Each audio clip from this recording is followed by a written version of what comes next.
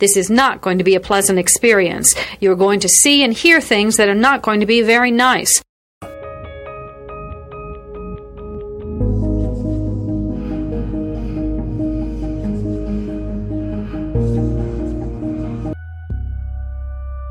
Experts divide serial killing into two general types, organized and disorganized. An organized killer brings everything he needs to complete the murder. A disorganized killer improvises. Begin.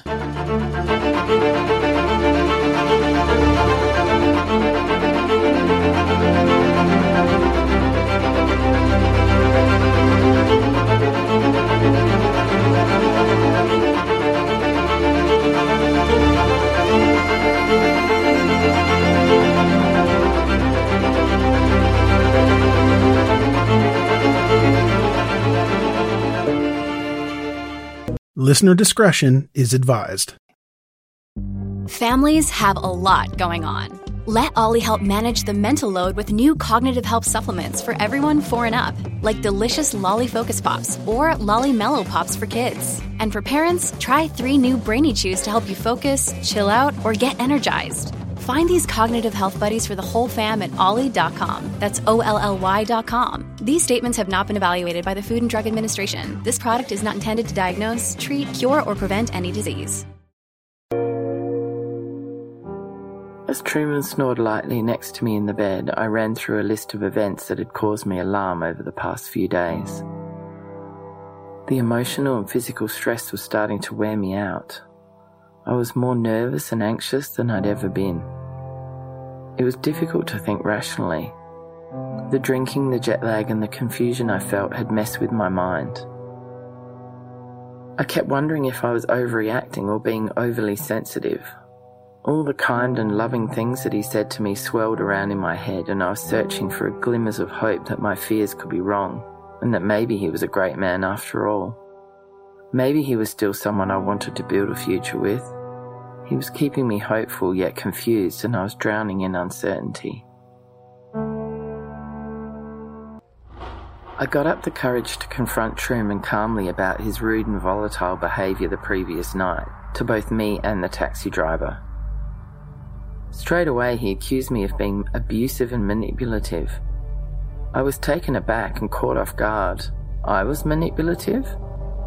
I could only manage to keep gently suggesting that his tone was too aggressive and that he should treat people with more respect.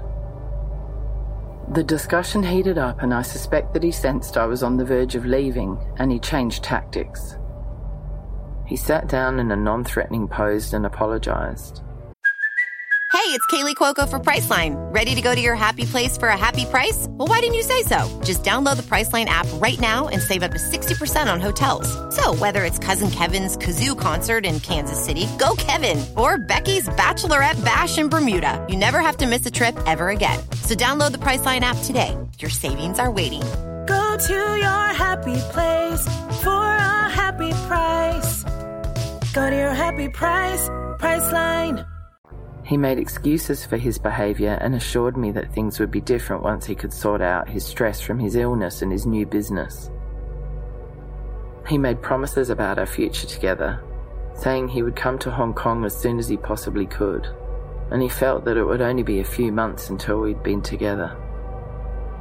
Once again, he was charming, funny, and seemed to hear what I was saying and to acknowledge my feelings.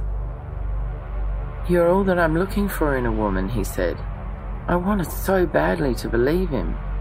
Perhaps I'd misjudged him, and maybe he was being an ass because he'd been drinking. Could I have exaggerated everything in my mind? Which side of him was the real person? Could I be to blame for upsetting him? "I'm not perfect, but you make me want to be a better person," he said. "Without you, I'm nothing." It's pretty normal for me to put others before me, but in this instance, not only did I consider his feelings before my own, but I could feel myself trying to please Truman and win him over. His tactics worked, and he had me right back where he wanted me in a matter of hours. Instinct, confusion, second-guessing, and desire. It was all becoming too much.